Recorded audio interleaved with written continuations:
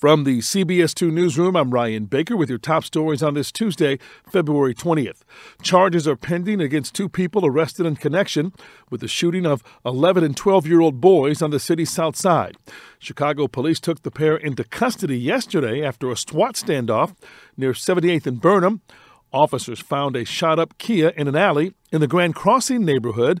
The boys are recovering at Comer Children's Hospital.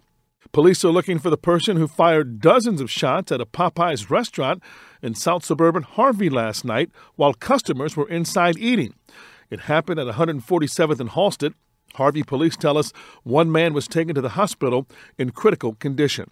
Today, nurses at University of Chicago Medical Center are voting on whether they want to allow their union reps to call for a strike. The strike vote and a rally is happening at 12:30.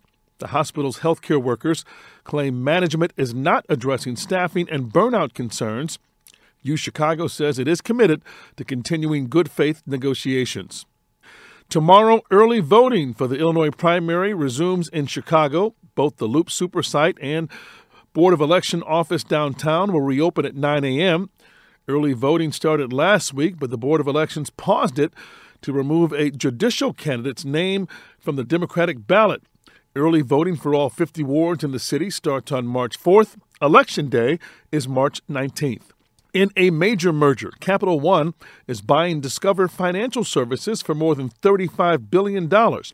Capital One primarily uses MasterCard and Visa, but the Wall Street Journal reports the company plans to switch more of its cards to Discover, who's based in northwest suburban Riverwoods.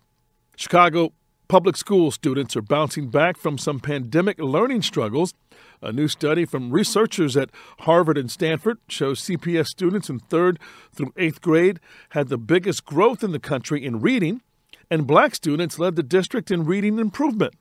Illinois was one of only 3 states where reading levels now exceed pre-pandemic levels. Your forecast on this Tuesday, mostly sunny, with an above-average high of 55 degrees. For CBS News Chicago, I'm Ryan Baker.